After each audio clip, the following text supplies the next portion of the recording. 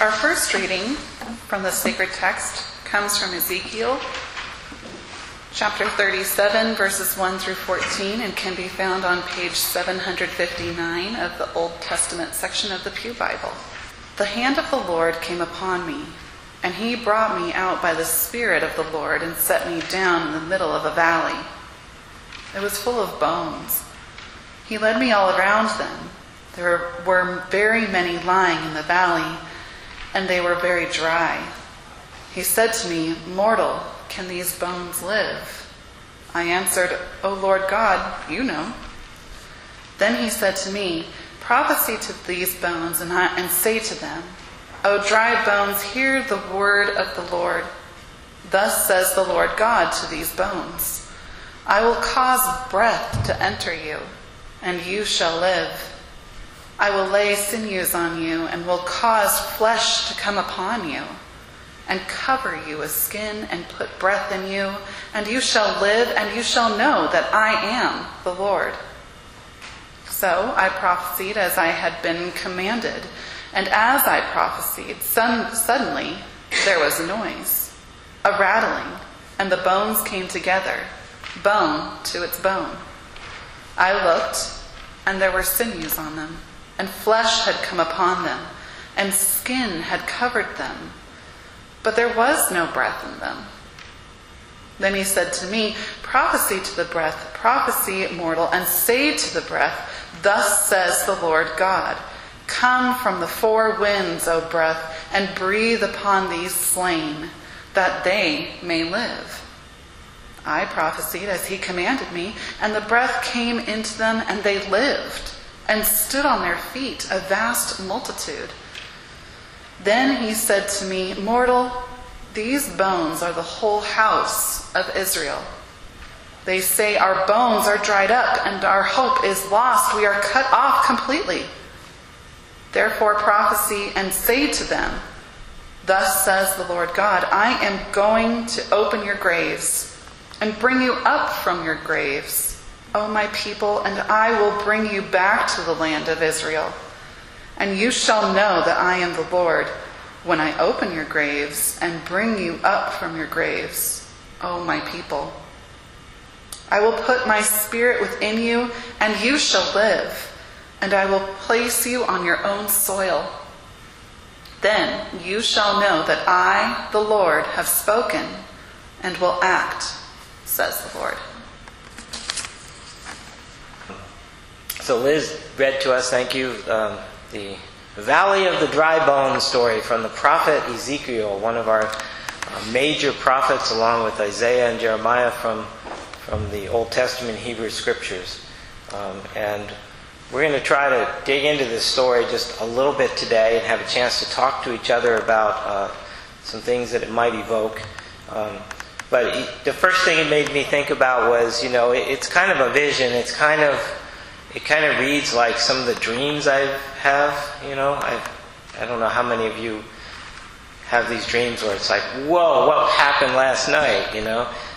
But I have some of those dreams. The last few weeks, it seems like I've had a number of them, but I've been trying to actually pay attention. And it's weird because sometimes when you have a dream, it's you say maybe to someone in your house or whatever, I had this weird dream last night, and they say, "Tell me." And you start telling them, and you say, "Well, I don't know why I'm telling you because it makes no sense." And as you tell the dream, the things that you remember about it, all of a sudden, little connections to your actual real life happen. Or you get to the end and maybe you didn't notice it, and the person you're telling to says, "Well, that's an important dream." I say, "What?" Andy does that to me a lot.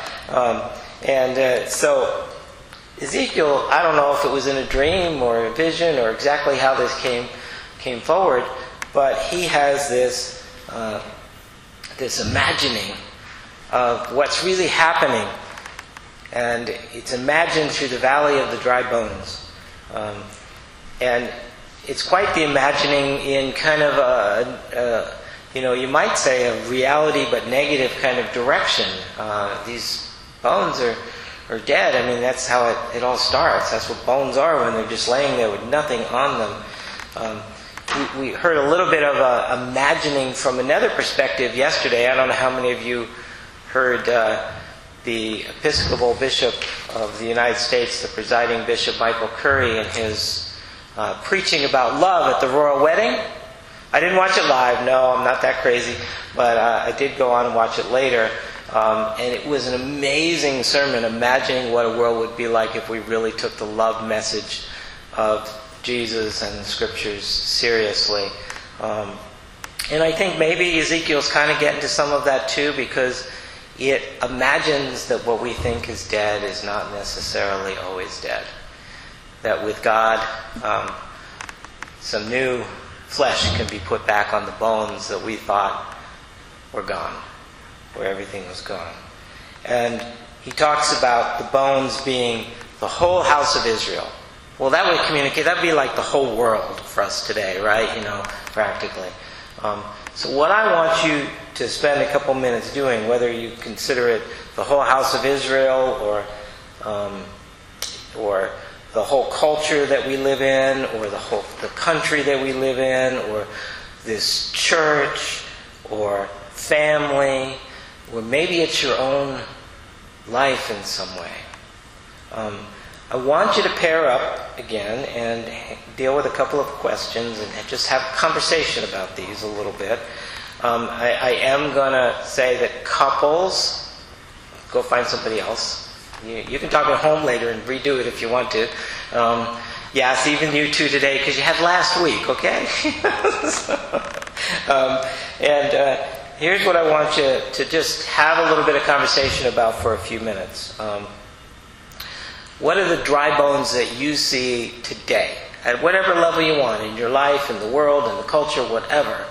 What are those things that to you seem to have lost their life? They seem to be down in the valley. They seem to be bare and dead. What are some of those things?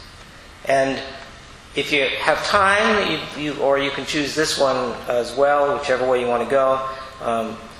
If there's an experience in your life where you thought something was really dead, there was nothing left, and you were sad about that, but something revived it. Tell that story, share that story with each other. Something brought it back, and you hoped again. So, find someone to chat with for a few minutes, and I don't know if we have an even or odd number. If we have an odd number, you can have one threesome, but let's just pair up one with another person and chat about this for a couple of minutes, and if I'm not clear, call me over and I'll clarify for you. So, all right? You can move.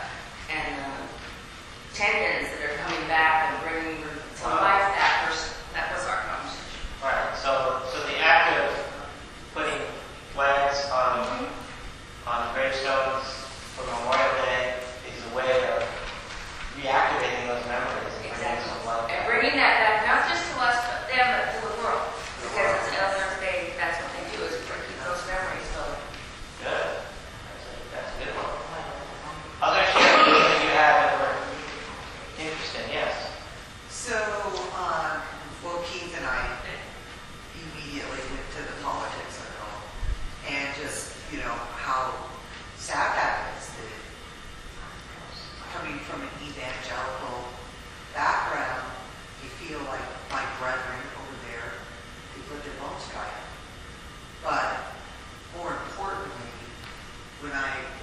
it was being read, I thought about my own spirit, and that, having a hard heart,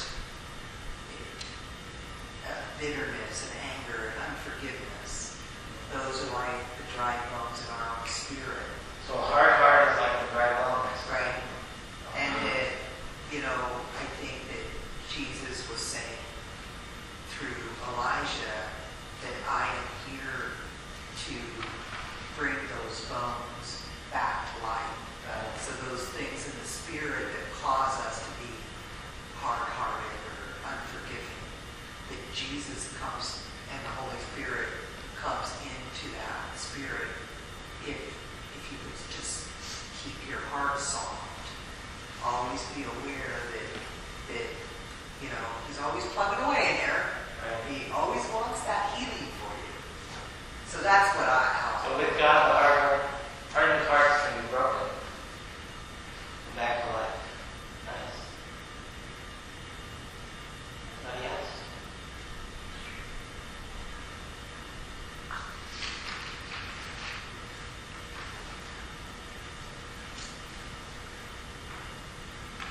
One of the interesting parts of the reading near the end is what the Lord God says.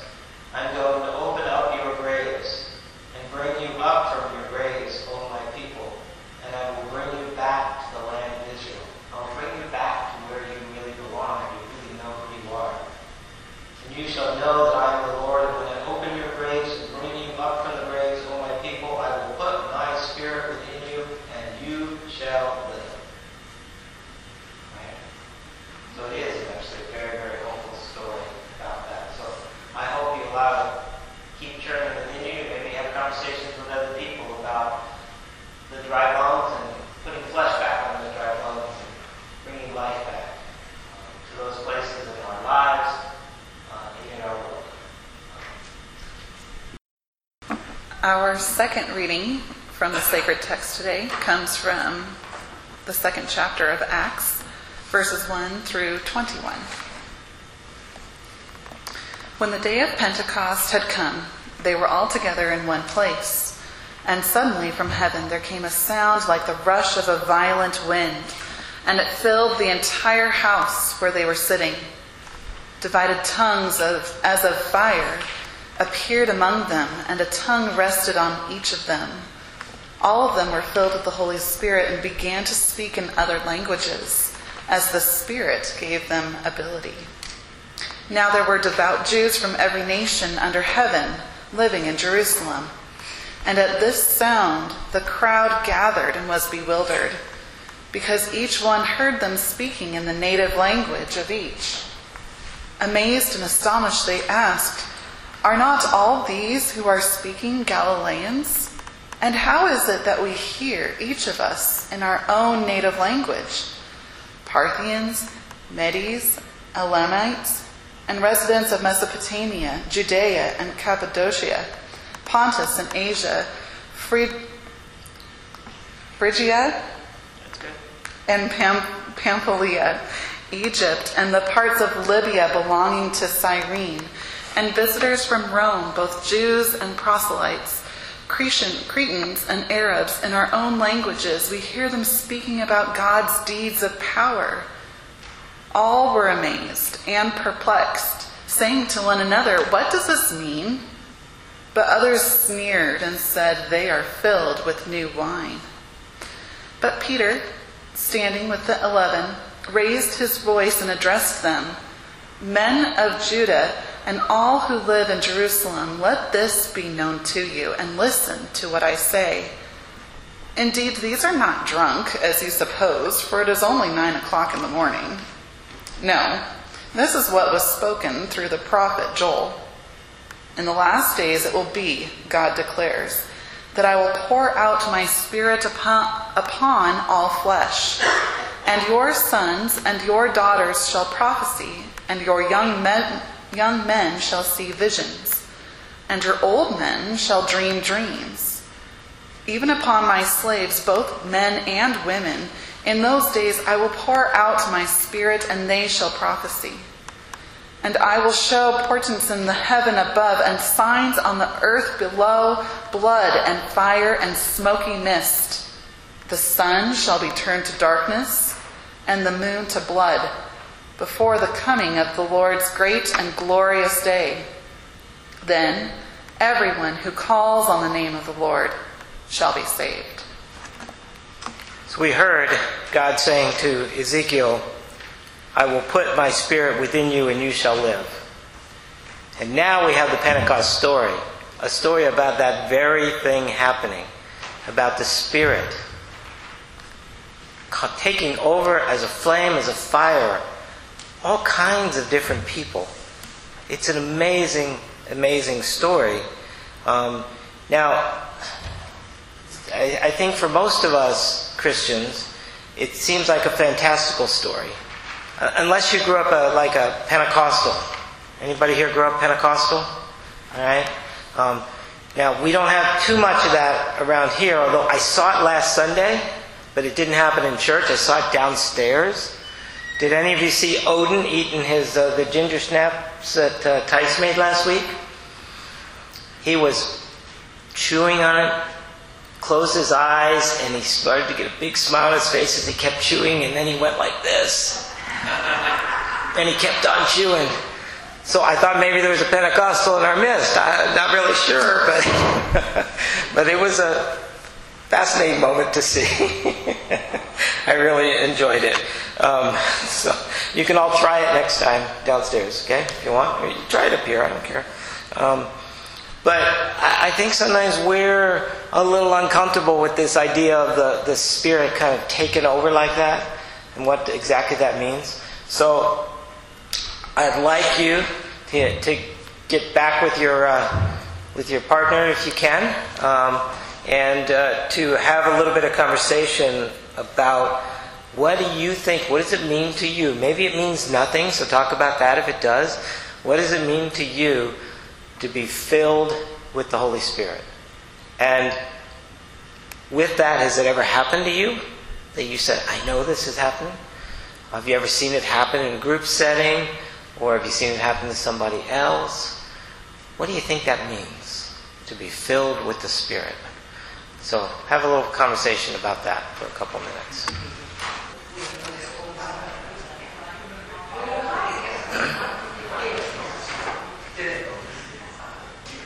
So what was interesting about your conversation? What happened? You might want to share.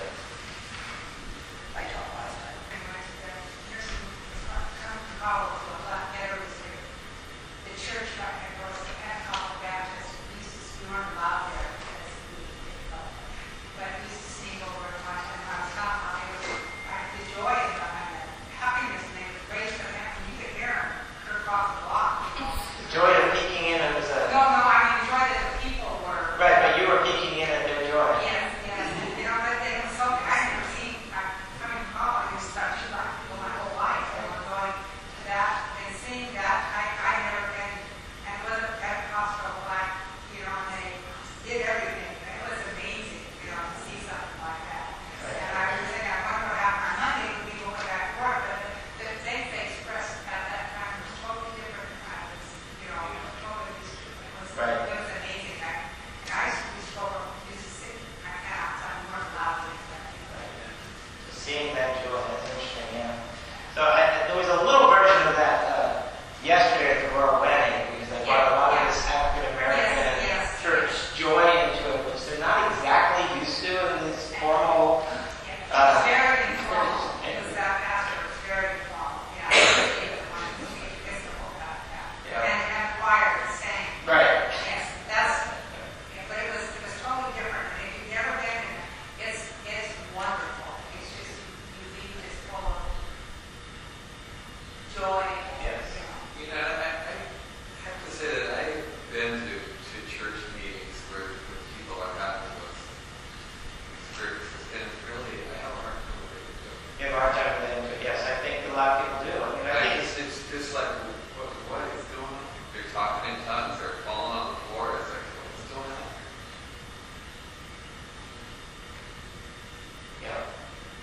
yeah. I think that